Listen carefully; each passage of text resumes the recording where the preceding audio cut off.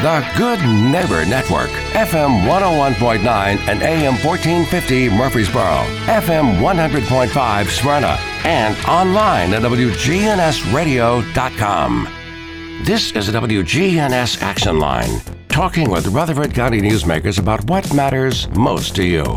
Now, your host, Scott Walker. Time right now, 8:18. You're tuned to WGNS on this Thursday morning. Today, the 18th of January, and Mitchell Mote joins us from the Agriculture Extension Service. How are you this morning? I'm doing great. How are you this morning, Scott? I'm cold. It's chilly. It's wintertime. Yeah. It's expected. Sure. We were talking off the air about the temperature over the years and the highs and lows. And, you know, it's interesting because every generation, in fact, every year, you hear people say stuff like, well, it didn't used to be this cold outside, or didn't used to be this hot outside. Right. But I think every generation says that.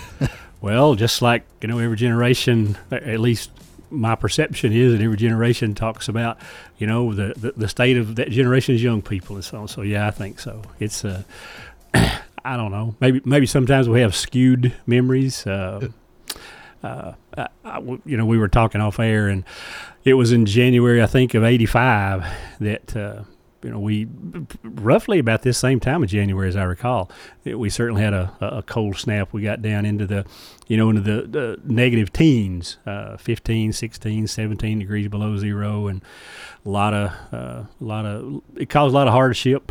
Folks, you know, trying to tend to livestock and to milk cows and so on, as well as, you know, just everybody. It was cold. Plant death, had shrubbery die. A lot of Bermuda grass was killed during that little cold snap and so on. So it varies. Yeah, it varies. Go from extremes. I was looking at this, I don't know, I guess you'd call it a temperature map that shows the temperature data from, all the way back to August of 1895 and, you know, all the way up to 2023. And man, the temperature is all over the place, you know, from over 100 years ago. So there wasn't a time where it was, you know, 80 degrees solid. It really was all over the place. A lot of variation, a lot of fluctuation. And I several years ago was looking at some of that weather data, some of the old stuff, and, you know, there, like as a kid growing up on a farm, we talked about hog killing weather because you wanted it cool enough that you didn't worry about the meat spoiling because, you know, you were doing it yourself, you know, butchering yourself. And so Thanksgiving was a traditional time for hog killing. And, you know, we certainly do have some very mild Thanksgiving days now. So just went back and looked at some of those, some of that historical data, and gosh, there were, you know, some Novembers, and I'm saying, you know, back years ago, that according to the statistics, to the records they have, that, you know, it didn't get below freezing in the month of November. But then other times it got way colder than that. So it's been up and down. It is interesting, though, to hear people say, you know, I remember it used to snow 3 feet on a regular basis. But if you look back, well, maybe that was only once. But that tells me that it was that one time that they probably enjoyed it the most. You know, well, something it made about an impression. It. Yeah, it made an impression. I guess, you know, recent times, what was it, in 93, in March of 93, we had, I guess, maybe almost a blizzard, and we had, you know, close to 12 inches of snow, and it was, I think it occurred, started like on a Friday afternoon, and the following week was going to be Rutherford County Schools spring break week, and we had that storm move in. I know I have older siblings, and they were reminiscing just here this past weekend, long about January of 64. It came a big snow, like maybe, I don't know, 10, 12, 14 inches, something like that, and, you know, got down cold and stayed cold for a while.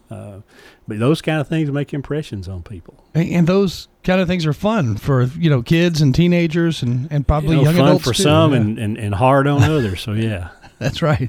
So when the temperature is down there to those negative numbers like we've seen in recent nights, what does happen? Because you were saying, you know, even Bermuda grass is killed off. What does happen when your yard is hit by that, and what takes shape? Well, a lot of times not really, you know, anything long term happens to it. Cool season grasses. Well, so let's compare this weather right now to the flash freeze event we had in December of 2022. I guess what was it, 22nd, 23rd December, right along in there, when we had that great big temperature swing. I mean, that was like a 50-degree temperature drop in 12 hours or so, and the reason that caused, that caused a lot of plant damage. It killed a lot of above ground shrubbery. More so, evergreen type shrubs, both needle and broadleaf evergreens. So I don't know that there was a single laurel anywhere in Middle Tennessee that was not damaged, frozen back, killed back to the ground from that. And it occurred with some of the needle bearing or the needle leaf evergreens like Japanese cedar and some Leland cypress, maybe some arborvitaes, and so on. But then others like eastern red cedar, they weren't damaged at all. So it kind of depends on where they were, what they were doing.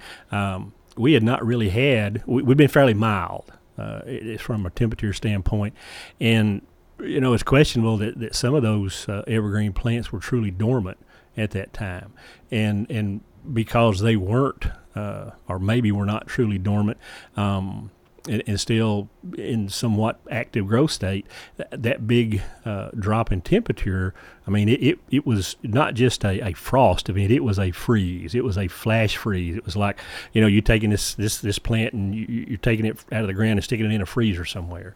And I mean, physically, the fluid, the liquid inside those plants froze, and it would freeze. And of course, when water liquid freezes, it expands and jagged edges. So it destroyed tissue and so on. So you had a lot of this dieback.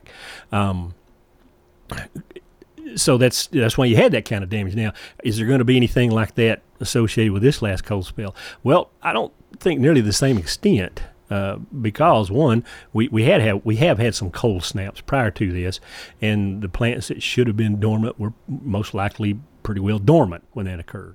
And the deciduous trees, the deciduous plants, even in December of 22, you didn't see a lot of damage on them because they were dormant. They had shed their leaves, they had gone in their dormant phase, and so most even the evergreen trees and shrubs and so on here now were dormant before we got into the cold snap that we're experiencing at this time.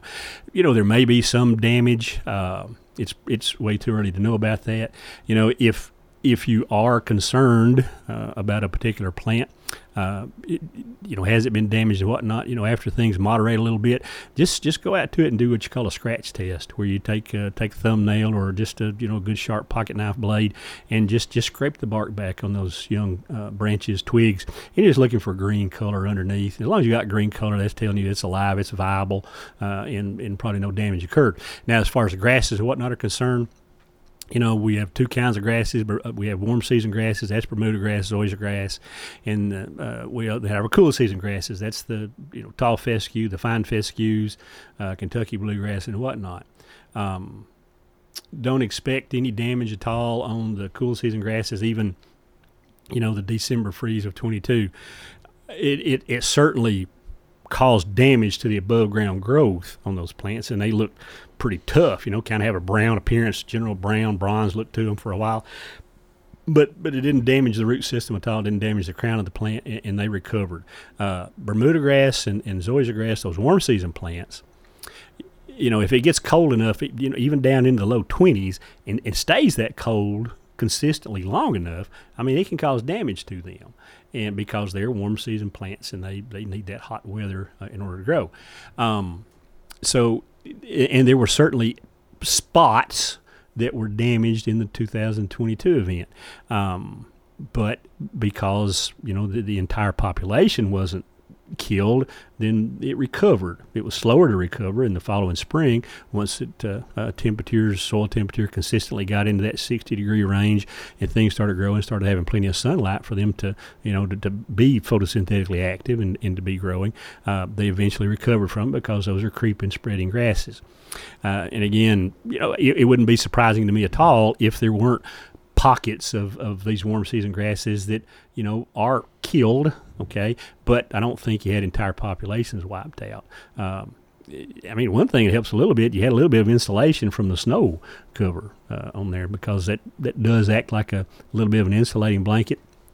They're protected from wind to an extent because you have cold conditions, and then those plants are exposed, and if you have a blowing wind, I mean, that just exacerbates that. So they are somewhat protected to a little bit because of the snow cover. So it's way too early to know yet, but certainly don't anticipate being the same degree of damage to plants and lawns and landscapes and gardens as there was in December of 22. As yard sizes get smaller and smaller, and these homes are being built very close together these days, You're seeing more people use sod in their front and backyard. They're putting down their own grass that looks perfect. Mm-hmm. But how long can that look perfect? I mean, is there a reasonable time frame that it's going to stay looking the way it does? Because during cold snaps, does that damage that expensive grass that people bring in and place in the yard? Sod is exactly what it is. I mean, it's just grass, that has been harvested by cutting it out of a field. So it's sod is a grass plant with a thin layer of soil, and in that soil layer, then you've got whatever roots were harvested when the sod was cut. Is it a reason? Is there a time? Is there a period of time you expect it to look good? No. I mean, you can't really put a timetable on that, because a lot of it has to do, certainly, the kind of grass it is. Bermuda grass, whether it comes from sod, whether it comes from seed or whatever, is a warm season grass. And it's going to suffer in periods of cold weather. Whether it was established from sod or whether it was established from seed or from plugs or whatever the case may be. What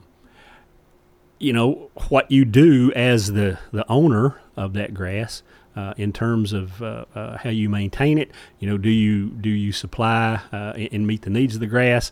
For example, during periods of dry weather, do you provide supplemental irrigation? Even though it's a hot weather grass, Bermuda grass still needs moisture, even though it is it is better able to tolerate drought better than the cool season grass like tall fescue. It still has a need for water. If it doesn't get that water, it's going to suffer. And when it suffers, it becomes weaker. And when it's weaker, then it's not as able to withstand those stresses like cold weather and so on as it would have been otherwise. So how you maintain it certainly influences how long you would anticipate it remaining a good population of grass out there.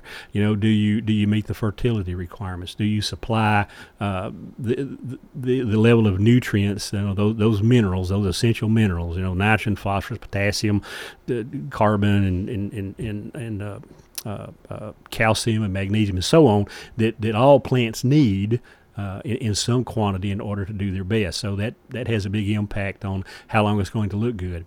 From a cool season grass standpoint, like tall fescue and so on, for those folks, and the majority of the home lawns in Middle Tennessee, you're going to find more cool season grasses than you will warm season, although warm season has become more common in the last few years.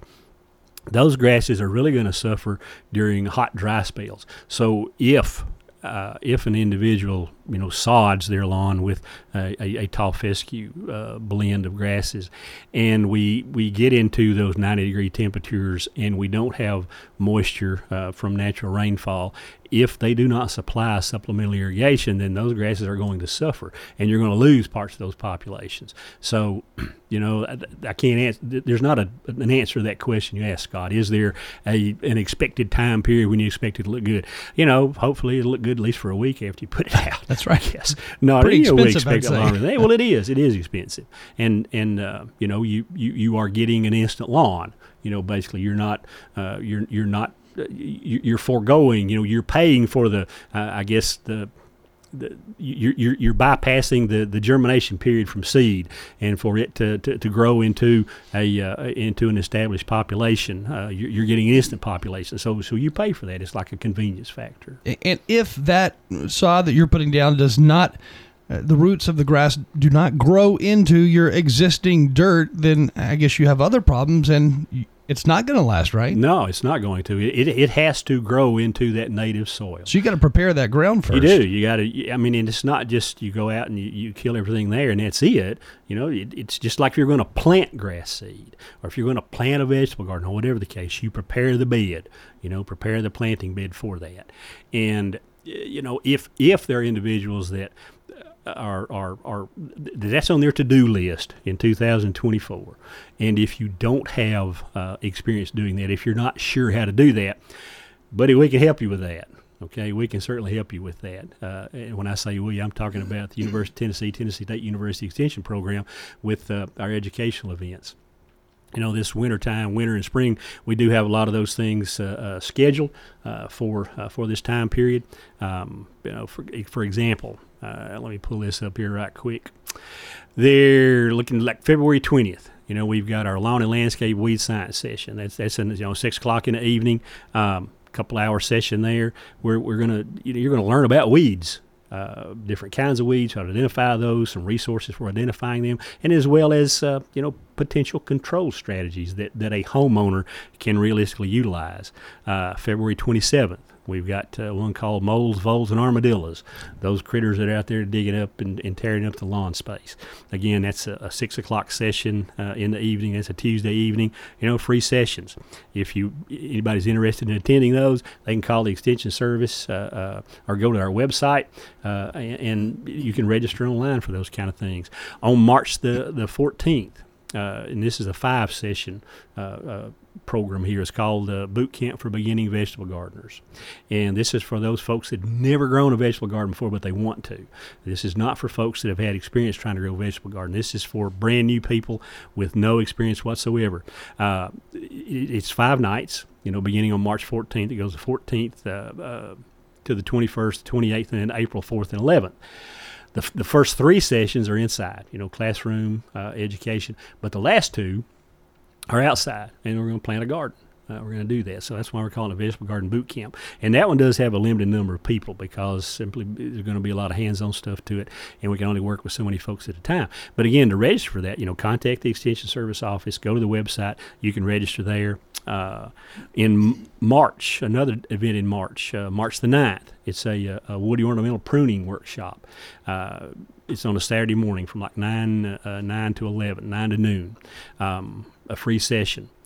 We're going to cover all aspects of pruning woody ornamental plants. So, what to prune, when to prune, how to do it, et cetera, those kinds of things. Again, call the Extension Service office. And that number, I've said that 3 or 4 times, but I haven't given you a number. So our phone number there, 615-898-7710. Give us a call, or again, go to the website, and you can register either way. Also, in March, this is the Beginning Beekeepers course, and this is taught by the Rutherford County Beekeepers Club, the Rutherford County Beekeepers Association. It's on March 14th, 15th, and 16th. March 14th and 15th, those are Thursday and Friday evenings, 6:30 to 9 p.m. in the evening, and then Saturday, the 16th, from 9 until noon, where they go out and do some hands-on work, actually working with some bees. You register for that through the Rutherford County Beekeepers Club. You can contact Keith or Robin Elrod. They're the couple of the officers of the Beekeepers Club. Give them a call at their phone number, 615-274-3725, if you're interested in participating in that Beginning Beekeepers course. I think they do have a size limit on their class. I think 50. They've got a limit of 50 people, and there is a $20 per couple or per individual fee to participate in that class, but that covers the materials that you get out of it and so on. Later on in the year, like this coming fall, or not this coming fall, but late in the summer, we have the Lawn Care Academy. We do it in the fall of the year, or the late summertime, because that's when, the better time to establish cool season turf grass and so on is in that summer time frame. But anyway, the point is, we have a lot of information. And if people are wanting to, do some of these things and to to plant shrubbery and whatnot. Maybe you like a publication just to have those steps outlined, the best practices for establishing landscape plants, or the best practices, for, growing tomatoes, etc. We have a ton of publications available through the UT Extension website. And so those things are available there to download. You can go to uthort.com and find those publications free to download, calendars of when to do things, like the the 2024 vegetable garden calendar. It's on there. The 2024 lawn care calendar. It's on there. It outlines, on a monthly basis, here are the kind of things that you might want to think about doing, if you're trying to grow a vegetable garden at home, or if you're maintaining your home lawn, etc. All that stuff, such as landscaping, growing a garden, putting sod down, it's all, very easily it can become expensive very quickly. So it does make sense to go to classes before you rent a skid steer or some kind of bobcat to go out there and scrape your grass off. Exactly, before you go put down, new stuff down. And rent an overseeder, or before you go buy 200 pounds of tall fescue seed, or you go buy 50 pounds of Bermuda grass seed, or you spend $300 on a Japanese maple that you want to put over here, right in the bright sunny spot of your yard. Well, you know what? Japanese maples are probably not the best bright sunny spot trees out there, so you might want to rethink that. Understand what the requirements are for these individual plants. It may be that you've had your heart set on one of these beautiful little blood red Japanese maples with the lacy leaves and the dark red color. You'd like it right there in the front yard so you can look out the window and see that thing. But in the full sun, that may not be the best place to put that tree. So there might be better spots in your landscape to do that, and then maybe in the front area there that you had in mind for that tree, for that Japanese maple tree, you want to put something else. But those are the kind of things that we can help you with. I know one of the questions we had this morning was about the pine trees that line folks' yards out there in order to kind of make a makeshift privacy fence. Yeah, screen. What trees are those that last year round or stay thick and green year round that can serve as a privacy fence of some type? So there are a number of plants that can be used as a screen, but what you just described, Scott, you mentioned those trees, they're all the same. Well, I would discourage people from doing that because they should get to know their neighbors. Well, not necessarily that. I mean, it's a great idea. Otherwise, if you don't have your neighbors, how can you be a good neighbor? That's right. If you don't know who they are. And it would certainly encourage folks to have good relations with their neighbors. But when you have, and you see arborvitaes used, good plant, okay, good plant. You also see Leland cypress used. Well, maybe that's not such a good plant for us because it has proven to be undependable. It will let you down. It does have some disease issues associated with it, and it's not a really good dry weather plant. But when you plant multiples of the same thing, then you've got a monoculture. So if that plant is susceptible to a particular issue, then the entire planting is at risk should that particular issue arise. For example, if you've got a screen of these Leland cypress and it turns hot and dry and you don't have any way to provide moisture for those, and they're going to start suffering, get weaker, and then that makes them prone to infection by a disease called Ceridium canker. And Ceridium canker is going to, slowly over time, it's going to thin that population out. You're going to lose some trees. If you have multiple species of plants in that screen, then you have diversified your risk. You have spread your risk out. Not all plants in the screen are equally susceptible to the same potential problem, possibly. So we encourage a mixed screen planting, and you know what? We've got publications for that of recommended plants to use as a screen plant. And some maybe that you might want to avoid as a screen plant. But again, you asked the question, what are some of those that are used? Again, arborvitae is one that's used, and it can be a very good choice. Arizona cypress is another one that can be used. Nellie Stevens holly, that's a broadleaf evergreen plant that can grow up, 15 feet tall, nice wide evergreen plant. Are these expensive? You know what? Depends on how big it is. Yeah. And again, what is expensive? I guess if you're a millionaire, it doesn't matter. It doesn't. Your idea of expense may be different than my idea of expense. Right. But the smaller the plant, typically the cheaper the plant's going to be to purchase.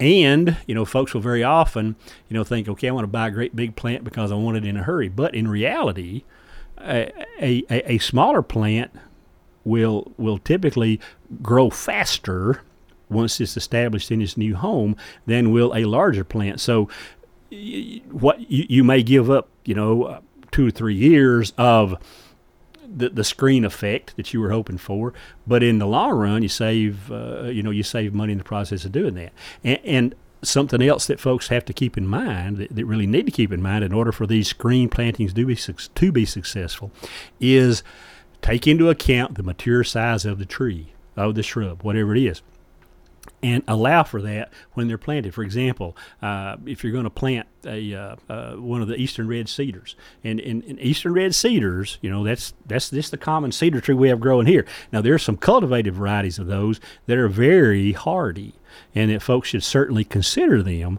over plants, especially like compared to a Leland cypress. They could be a much more a long-term and satisfactory plant, either as a specimen or as a part of a screen planting.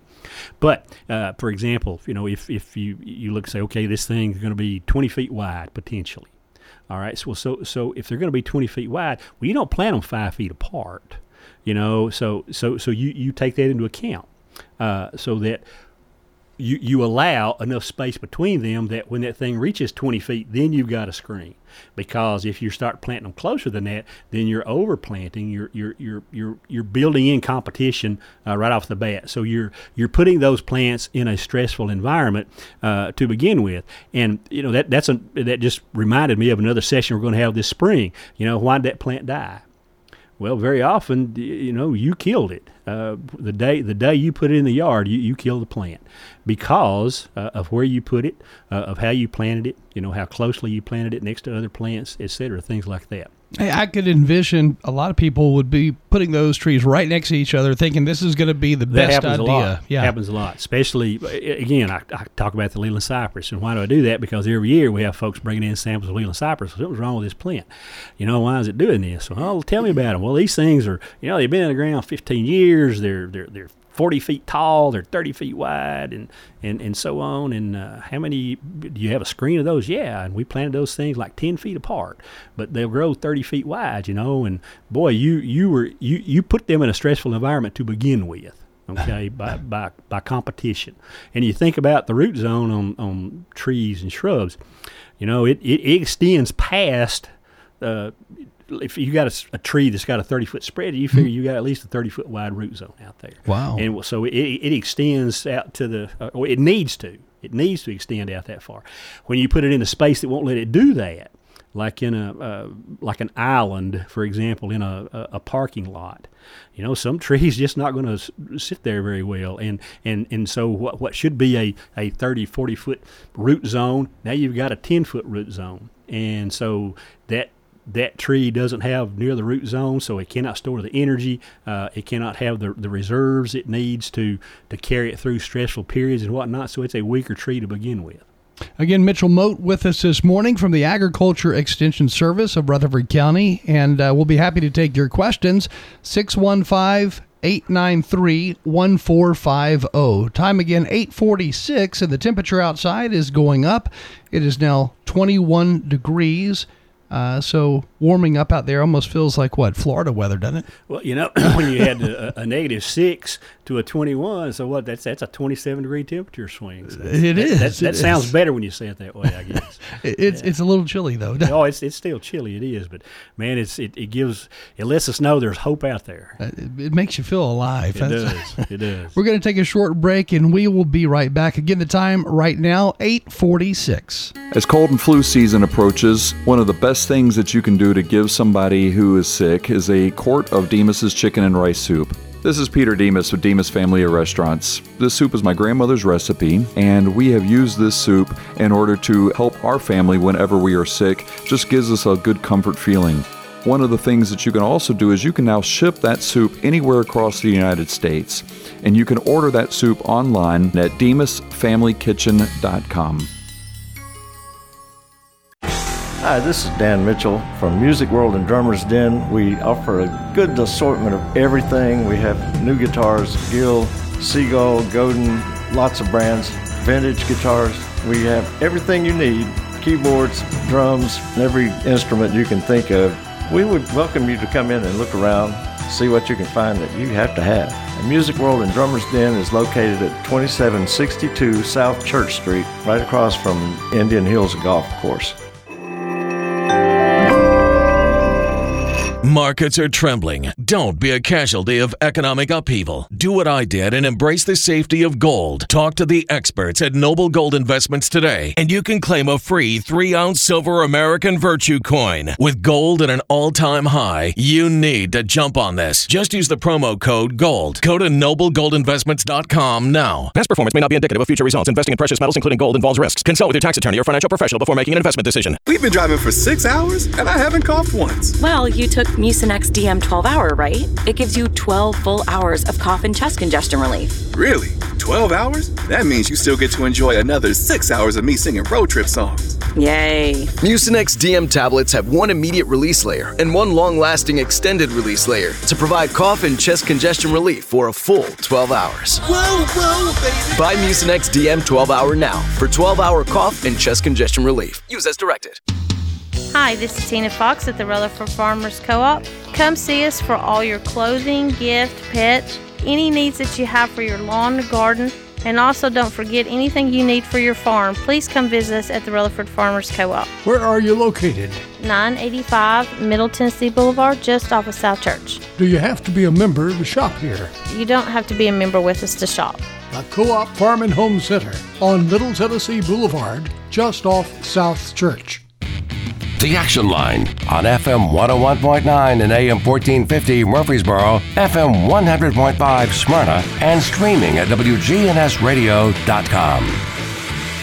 Right now that time, 8:49. You're listening to WGNS again on this Thursday morning. Today is the 18th of January.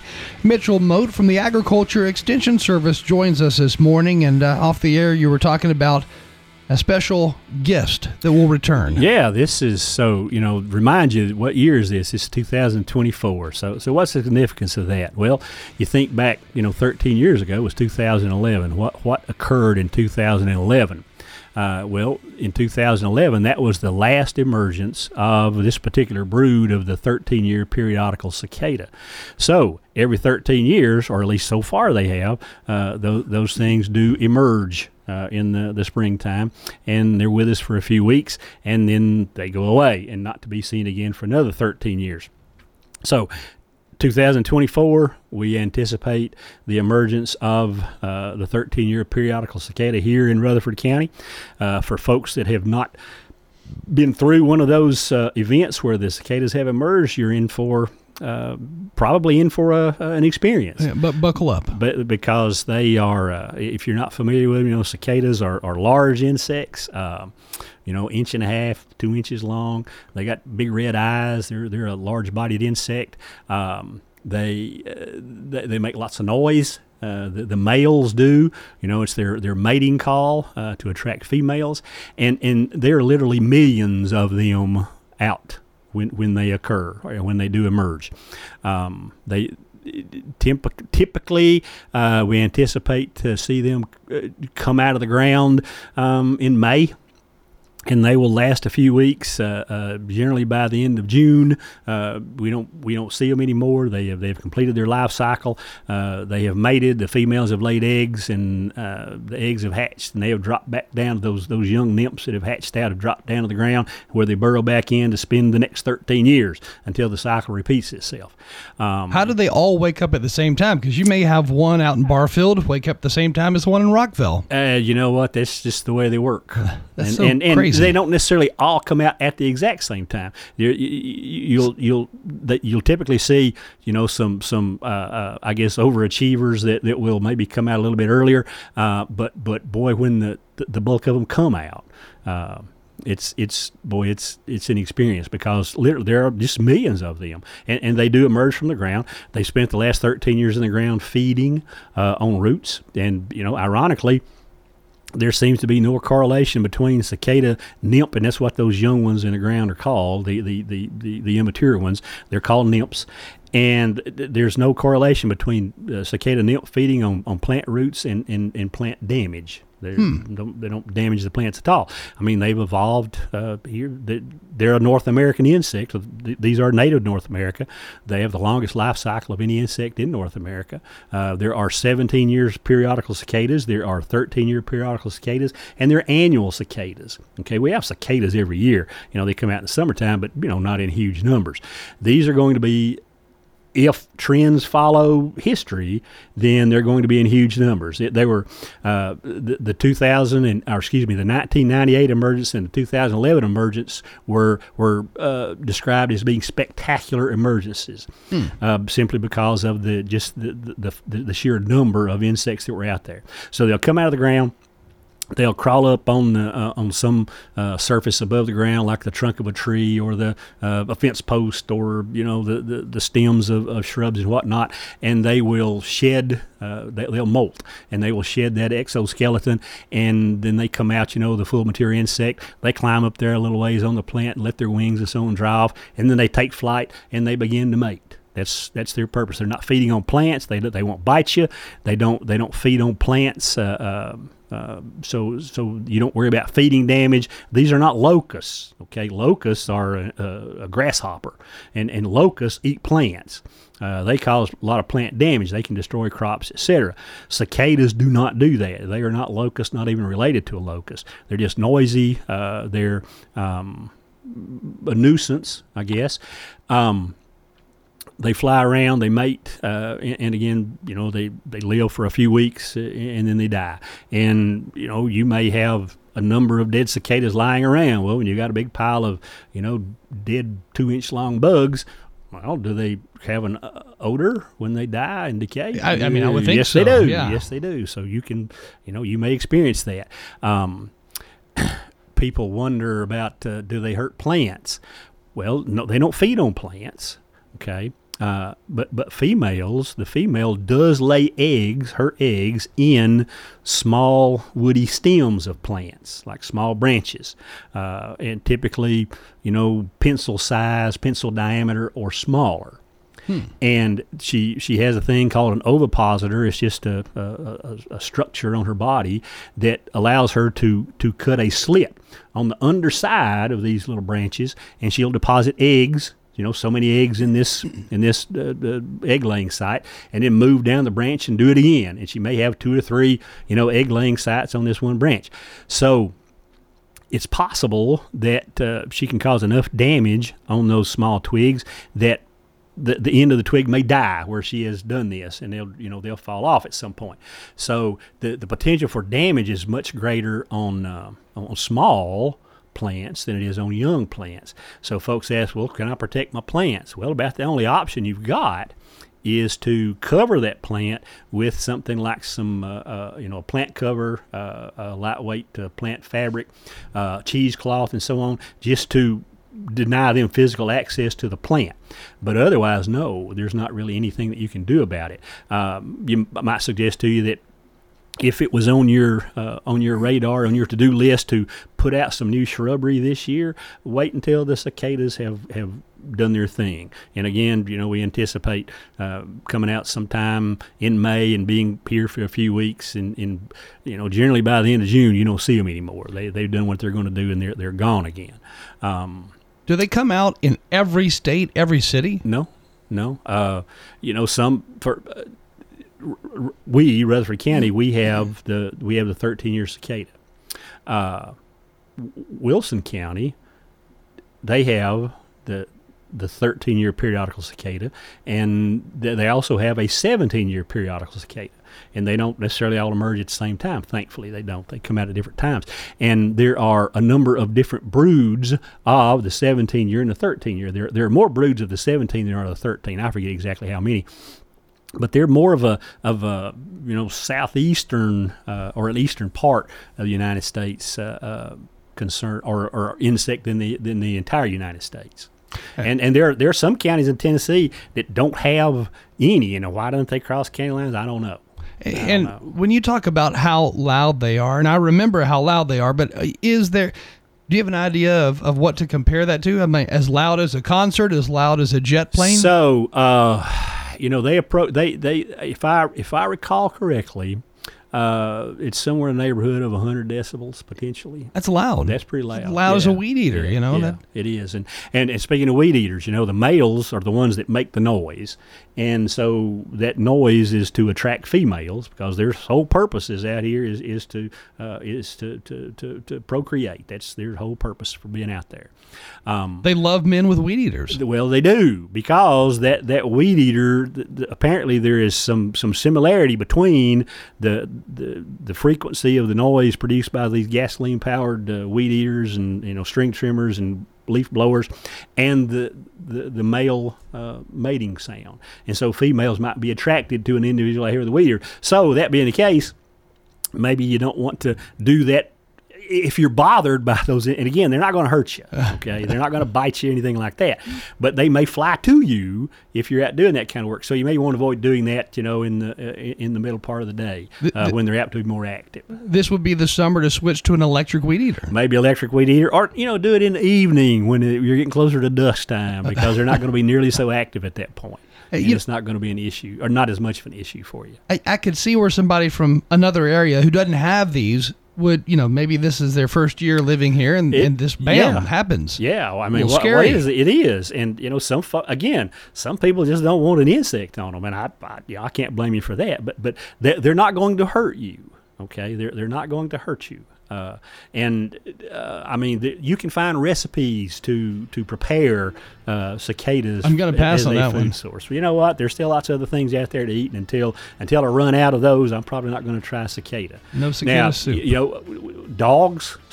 Why will they eat them? I don't know, but they do. Some do, and they can get sick because they're not poison. They just eat so darn many bugs, and they get the bellyache. And I guess cats can do the same thing too. So pets should steer clear. Keep them inside while they're swarming.